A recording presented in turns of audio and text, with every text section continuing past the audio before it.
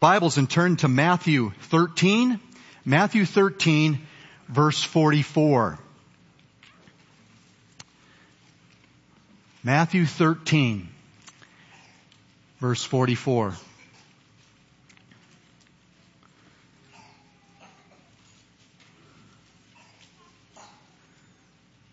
One author shared this story of a California couple. They were walking their dog on their own property when they spotted something beginning to emerge from under the dirt of the pathway. It was a corroded tin can that had been buried years before. Digging it up, they found more cans, all containing gold coins. More than 1,400 coins total, valued at more than $10 million. The coins had been minted in San Francisco at various times between 1847 and 1894, dates that span the California Gold Rush era. One particularly rare coin in the collection was valued at more than $1 million. It was believed to be the most valuable hidden treasure ever uncovered in the United States. And most of the network news reports covering the story stress the fact that the odds of winning the lottery are several thousand times better than the chance of finding such a rare treasure. Well, in our text for today, Jesus shared two quick parables of splendid treasure. And I want your hearts to grip this today as we read just three simple verses, 44 to 46. Jesus said, "The kingdom of heaven is like a hidden treasure in the field, which a man found and hid again, and from joy over it, he goes and sells all that he has and buys that field. Again, the kingdom of heaven is like a merchant seeking fine pearls, and upon finding one pearl of great value, he went and sold all that he had and bought it." And may God add His blessing to the reading of His word. As you just saw, these are two short, unexplained stories comparing the kingdom of heaven to a hidden treasure and a priceless pearl. In fact, these are two of 8 parables in this chapter addressing the kingdom. It's just like one parable after another. In fact, the whole chapter is devoted to several parables, 8 to be exact.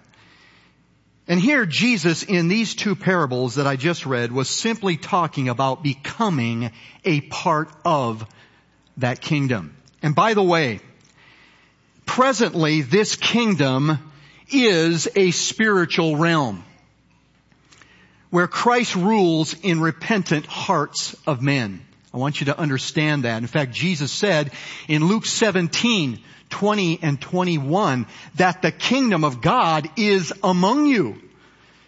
In fact, it was Paul who said in Colossians 1 and verse 13 that you have been rescued from the realm of darkness and been transformed into the kingdom of His beloved Son. So there is a spiritual aspect to this kingdom that begins with salvation.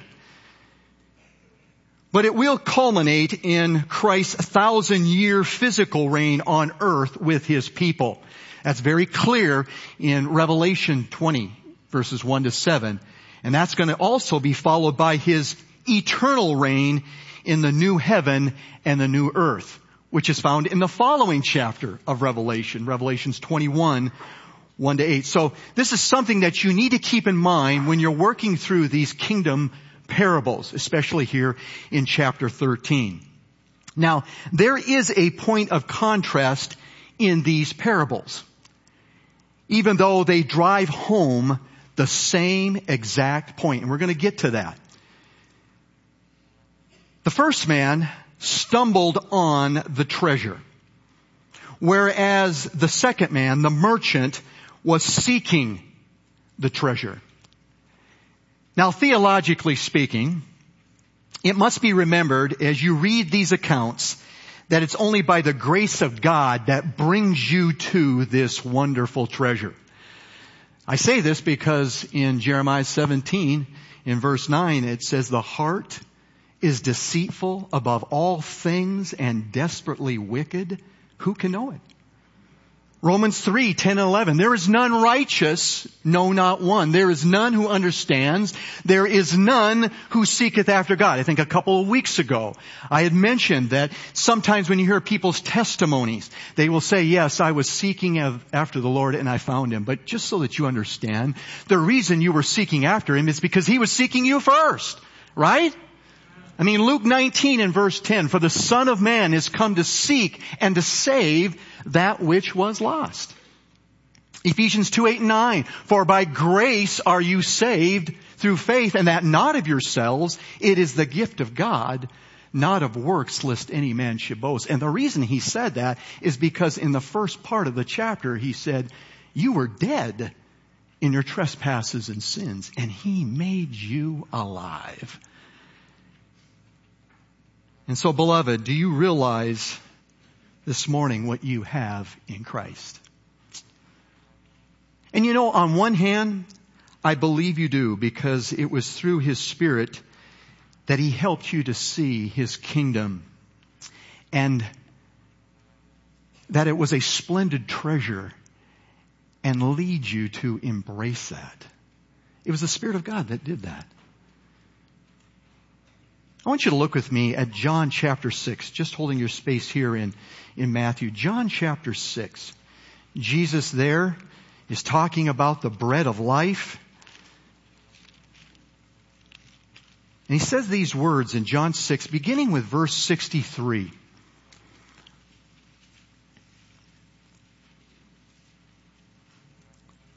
It is the Spirit who gives life. The flesh profits nothing. The words I have spoken to you are spirit and are life.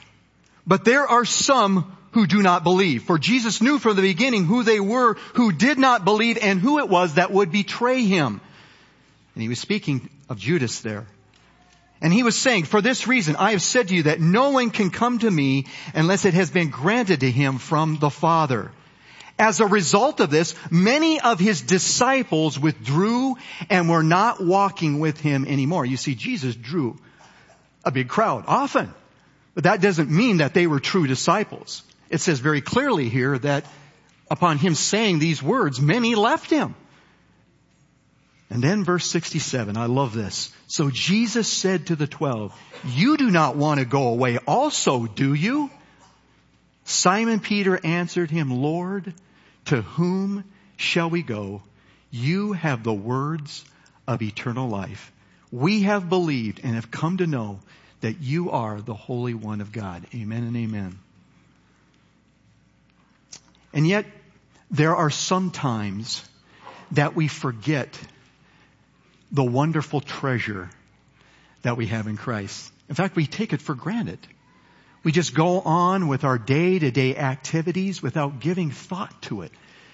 And we should, because it's God's grace that we have found this wonderful treasure. Amen? Yes.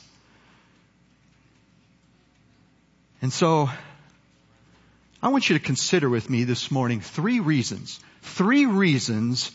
from these verses as to why the kingdom of heaven is like a splendid treasure, just as He declared here in this portion of Scripture. And I trust that it will lead you to rejoice in what Christ has given to you, and that you would recommit your own heart to the Lord, just as it says in Romans 12:1. I beseech you therefore, brethren, what? By the mercies of God, that you present your bodies a living sacrifice, holy, acceptable to God, which is your reasonable service. In light of the treasure that you possess, commit your heart to Him as we consider these reasons this morning. And the first reason is captured in both parables, actually, but it's only stated in the second. I want you to look at verse 46. And upon finding one pearl of great value, he went and sold all that he had and bought it. What's clear there? The kingdom of heaven is like splendid treasure because of its great value. Because of its great value. Both men here were willing to sell all they possessed to acquire this treasure, indicating its immense worth. There is nothing, and I mean absolutely nothing, like having Christ as Lord in your hearts and then being under His reign in the future and for all eternity. Right? Yeah, amen. There's nothing like that. You can't buy that. There's not a price tag that you can put on that. Not at all. And it all begins when God opens your spiritual eyes to the wonder of salvation and you put your faith in Christ alone. I want you to turn with me, if you would, to Philippians chapter 3, beginning with verse 10. It was a part of our scripture reading this morning. We're going to go back there a couple of times. It's such a wonderful text of scripture. Philippians chapter 3, beginning with verse 10. And this is what the Apostle Paul says. That I may know Him and the power of His resurrection and the fellowship of His sufferings, being conformed to His death, in order that I may attain to the resurrection from the dead. Not that I have already obtained it, or have already become perfect, but I press on so that I may lay hold of that for which also I was laid hold of by Christ Jesus. Brethren, I do not regard myself as having laid hold of it yet, but one thing I do, forgetting what lies behind and reaching forward to what lies ahead, I press toward the goal for the prize of the upward call of God in Christ Jesus. Listen to what Peter said in 1 Peter 1, 3-5. Blessed be the God and Father of our Lord Jesus Christ, who according to His great mercy has caused us to be born again to a living hope through the resurrection of Jesus Christ from the dead, to obtain an inheritance which is imperishable and undefiled and will not fade away, reserved in heaven for you, who are protected by the power of God through faith for a salvation ready to be revealed at the last time. Amen. You see, these men, both Paul and Peter, understood by the grace of God how priceless it is to have guilt removed, to have sins forgiven, to have the righteousness of Christ applied to your account, an inheritance gained, and an eternity with Christ received. And so much more. So much more. Indeed, it's of great value. Amen? And yet we do forget. Thomas Guthrie, a Scottish minister in the 1800s, essentially said the same thing, just in a different way when he was looking at these parables. I want you to listen to what he had to say.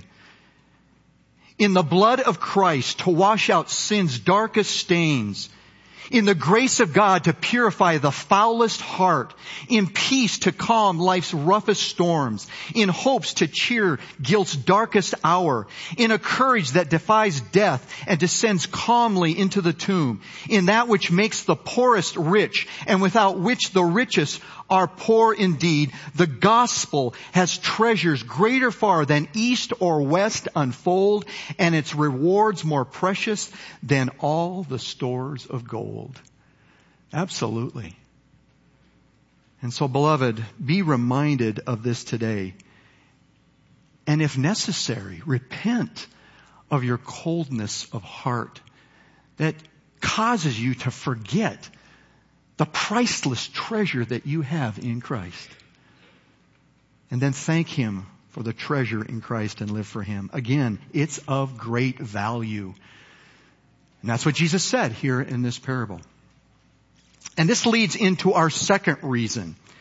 And again, it's captured in both parables, but it's only stated in the first.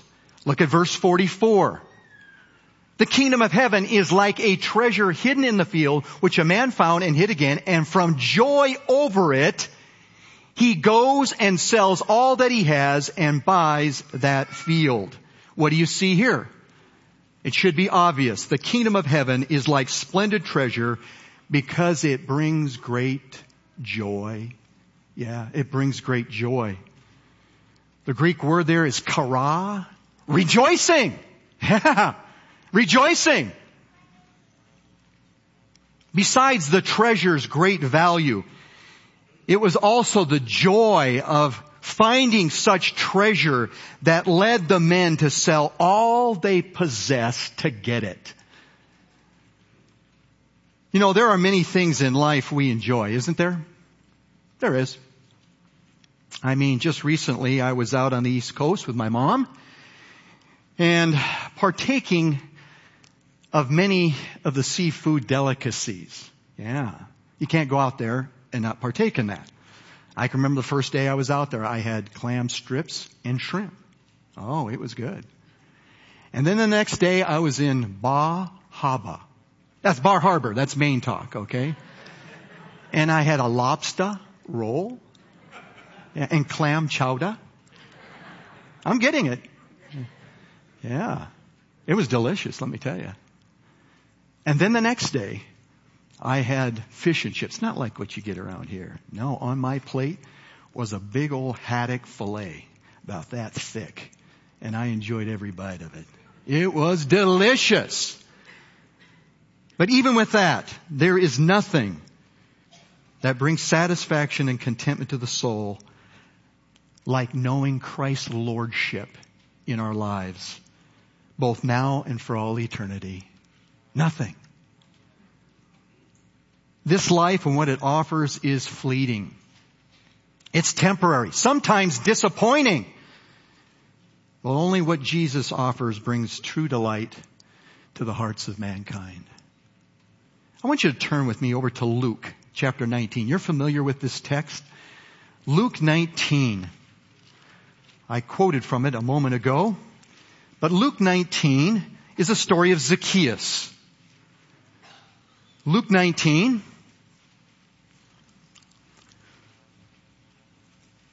Starting with verses 5 and 6. Luke 19, 5 and 6.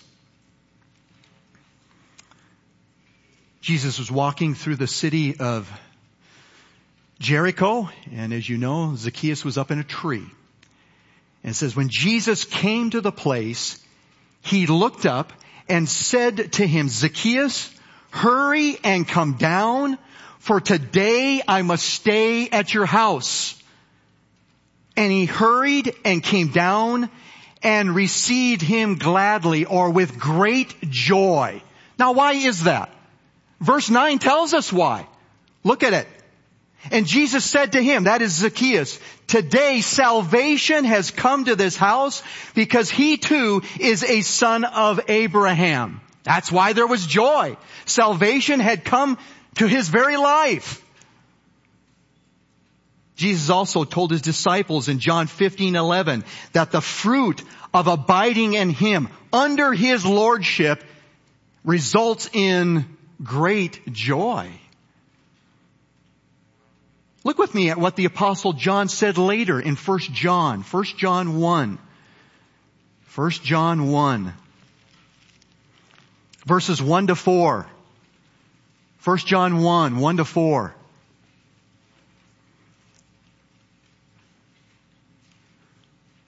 What was from the beginning, what we have heard, what we have seen with our eyes, what we have looked at and touched with our hands concerning the word of life. He's speaking about Jesus Christ. And the life was manifested, and we have seen and testify and proclaim to you the eternal life which was with the Father and was manifested to us. What we have seen and heard we proclaim to you also, so that you too may have fellowship with us. And indeed our fellowship is with the Father and with His Son, Jesus Christ. These things we write so that our joy may be made complete. Listen to these words of Paul from Romans 14 in verse 17. For the kingdom of God is not eating and drinking. I just want to stop there for a moment. That's said in the context where there was conflict in the church because there were some believers who were eating meat offered to idols. And so Paul here is giving instruction on how to handle gray matters. But he told all of those believers this word, for the kingdom of God is not eating and drinking, but righteousness and peace and joy in the Holy Spirit. And so yes, it's in the kingdom of God that alone brings such things as he declared there. Walter B. Knight said one time, joy is the flag that flies over the castle of our hearts, announcing that the King is in residence. Yeah. And so, beloved, as Philippians 4:4 says, rejoice in the Lord sometimes, always. Yeah. And again I say rejoice. We have every reason to rejoice because of the treasure that we have in Christ. No matter what's going on. In fact, when Paul said those words, where was he? He was in prison. And yet he's exhorting God's people in the churches to rejoice in the Lord always. He was rejoicing because his present circumstances were nothing compared to knowing Christ, the wonderful treasure that we have in him. And so yes, the kingdom of heaven is like splendid treasure because of its great value, and it brings great joy. But now to one other reason. And I consider this to be the primary reason. It's the main point that Jesus was driving in these two parables. And it's stated in both of them, and I have already alluded to it, but I want us to read again verse 44 and verse 46. The kingdom of heaven is like treasure hidden in the field, which a man found and hid again, and from joy over it he goes and sells all that he has and buys that field. Verse 46, and upon finding one pearl of great value, he went and sold all that he had and bought it. And so what do you notice there? The kingdom of heaven is like splendid treasure because it leads to great surrender. That's right. It leads to great surrender. In both these parables, the men sold all, not some, all that they possessed to gain their one purchase, the treasure and the pearl of great price. Now, that's not to say that the kingdom of heaven can be bought. I believe all of you realize that. Actually, it's already been purchased, right? By the blood of Jesus Christ. What you have represented here in both these parables, these transactions, is a surrender of everything you are and have for the treasure of Christ's kingdom. His rule, His reign in your life and heart. That is, you are willing to set aside all that you cherish. That means your sin. You're willing to set that aside. The world and all that it offers. Even your family and religion, if necessary, to follow Him. That's the point that Jesus is driving here in these two parables. And you know, beloved, only God can work that out in our hearts. As I said before, it's by the grace of God. You see, Jesus here was speaking to a large crowd of Jewish people. If you go back to the beginning of Matthew 13, Jesus saw this large crowd, and so He got out into a boat with all these Jewish people on the beach, and He starts to share all these parables of the kingdom. And these were people who were tightly holding to their religious heritage. And what Jesus was doing was calling them to turn away from all of that, to trust Him and accept what he was offering. I like what D.A. Carson said in regards to this. The person whose whole life has been bound up in pearls, the entire religious heritage of the Jews, will, on contemplating the true value of the kingdom, gladly exchange all else to follow him. Yeah. Look with me at Matthew 19, verse 16. Matthew 19 in verse 16. I'm going to read through verse 26. This same account is also found in Luke 18 to 27. I've read that passage before. But the same account is in Matthew, and so I'm directing your attention to it. Matthew 19, beginning with verse 16. Look what it says. And someone came to him, that is Jesus, and said, "Teacher, what good thing shall I do that I may obtain eternal life?" And he said to him, "Why are you asking me about what is good? There is only one who is good, but if you wish to enter into life, keep the commandments." Now think about that. The reason Jesus goes there is to help him understand that he can't. It's impossible. And that he must turn to Jesus and trust him. That didn't happen, but that's the reason Jesus goes on to say what he does there. Then he said to him, "Which ones?" And Jesus said, "You shall not commit murder. You shall not commit adultery. You shall not steal. You shall not bear false witness. Honor your father and mother. And you shall love your neighbor as yourself."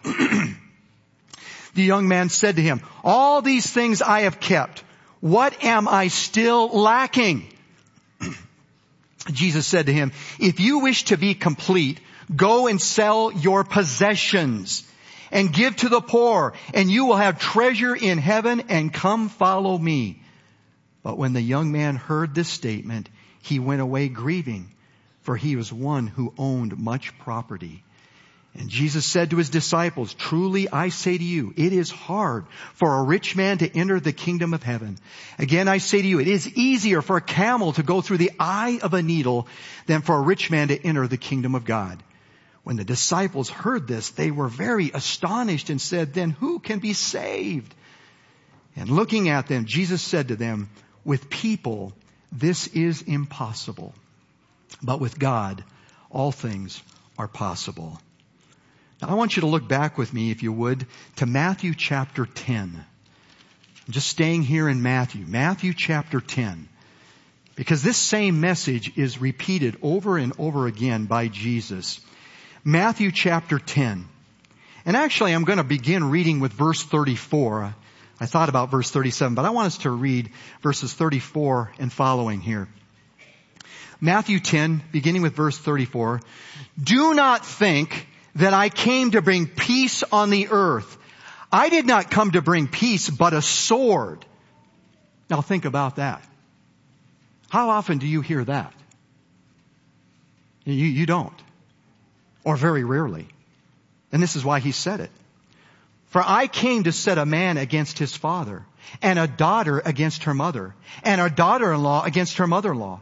And a man's enemies will be the members of his own household." What Jesus was saying here, and you have to understand it in its context, is that when you choose to follow Jesus, it may cause great division in the home. In fact, I would venture to say that there are a number of you here who, upon embracing Christ, have been rejected by your family. Oh yeah. This is not unusual, okay? Jesus said this would happen. And then notice what he goes on to say in verse 37 and following. "He who loves father or mother more than me is not worthy of me. And he who loves son or daughter more than me is not worthy of me. And he who does not take his cross and follow after me is not worthy of me. He who has found his life will lose it. And he who has lost his life for my sake will find it." Now go with me over to Matthew 16. Matthew 16.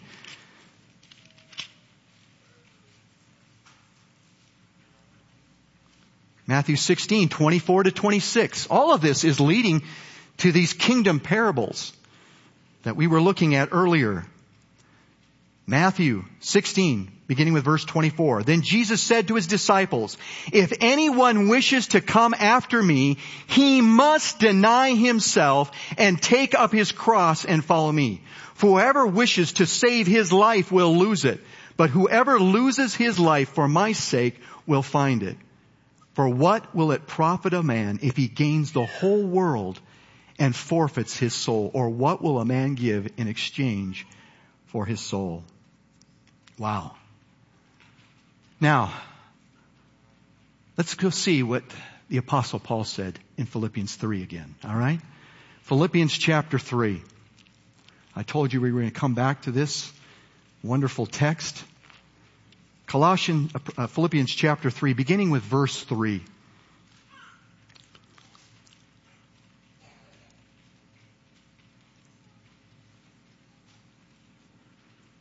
Philippians 3, beginning with verse 3. For we are the true circumcision who worship in the Spirit of God and glory in Christ Jesus and put no confidence in the flesh.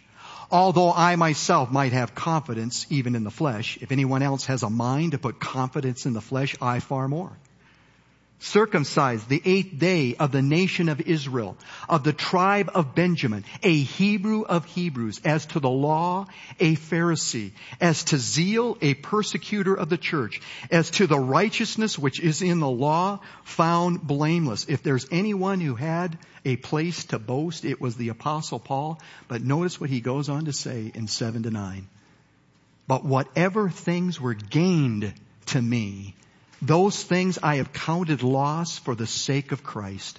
More than that, I count all things to be lost in view of the surpassing value of knowing Christ Jesus my Lord, for whom I have suffered the loss of all things, and count them but rubbish, so that I may gain Christ and be found in Him, not having a righteousness of my own derived from the law, but that which is through faith in Christ, the righteousness which comes from God on the basis of faith.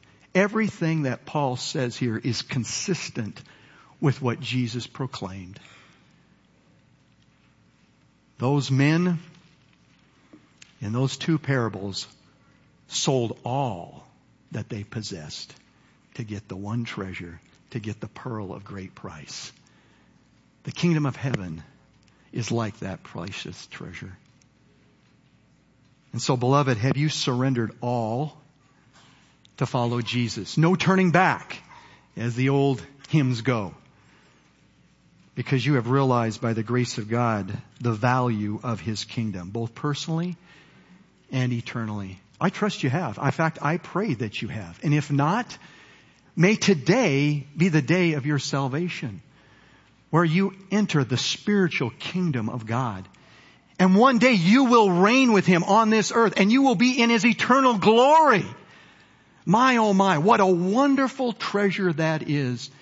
And so if you're sitting amongst us this morning and you don't know Christ, may God help you to realize this priceless treasure and turn to Him for salvation alone. And if you have turned to Christ, then as 1 Corinthians 15:58 says, be steadfast, immovable, always abounding in the work of the Lord, for you know that your labor is not in vain in the Lord. Be committed to Him. Why? Because of His grace to you. He's the one who helped you to see by His Spirit that splendid treasure and drew you to Himself. And now that you have it, there should be no turning back. Not at all. Most, if not all of you, are familiar with that old hymn by Martin Luther. I brought the hymn book up here. A mighty fortress is our God. I just want to read a portion of the lyrics. The last stanza, by the way. He says, let goods and kindred go, this mortal life also. The body they may kill, God's truth abideth still. His kingdom is forever. Well, this captures exactly what Jesus was saying in these parables. these parables that we consider today, where the kingdom of God is like splendid treasure, we forsake all to embrace that. That only comes by His grace. And so it's splendid treasure because it's of great value, it brings great joy, and it leads to great surrender. And so I pray, as did the Apostle Paul in Colossians 1:13, the very verse that I started with, that you have been rescued from the domain of darkness and transferred into the kingdom of His beloved Son. That's my prayer for you this morning. And I trust that you truly do know Him. Let's pray. Father, thank you for your word. And what a joy it is to just quickly look at these parables that Jesus shared with this audience. He wanted them to forsake all to follow Him. Because indeed He is that great treasure. So I pray, Father, that your people understand that today. If there's some soul here that does not know Jesus, may today be the day of their salvation, that they see this wonderful treasure in Christ. For those of us who have seen and have turned to you, O God, help us to be faithful to you. Help us not to take what we have for granted, but to be always thankful with a heart and life that's committed to you, all for your glory. In Jesus' name, amen.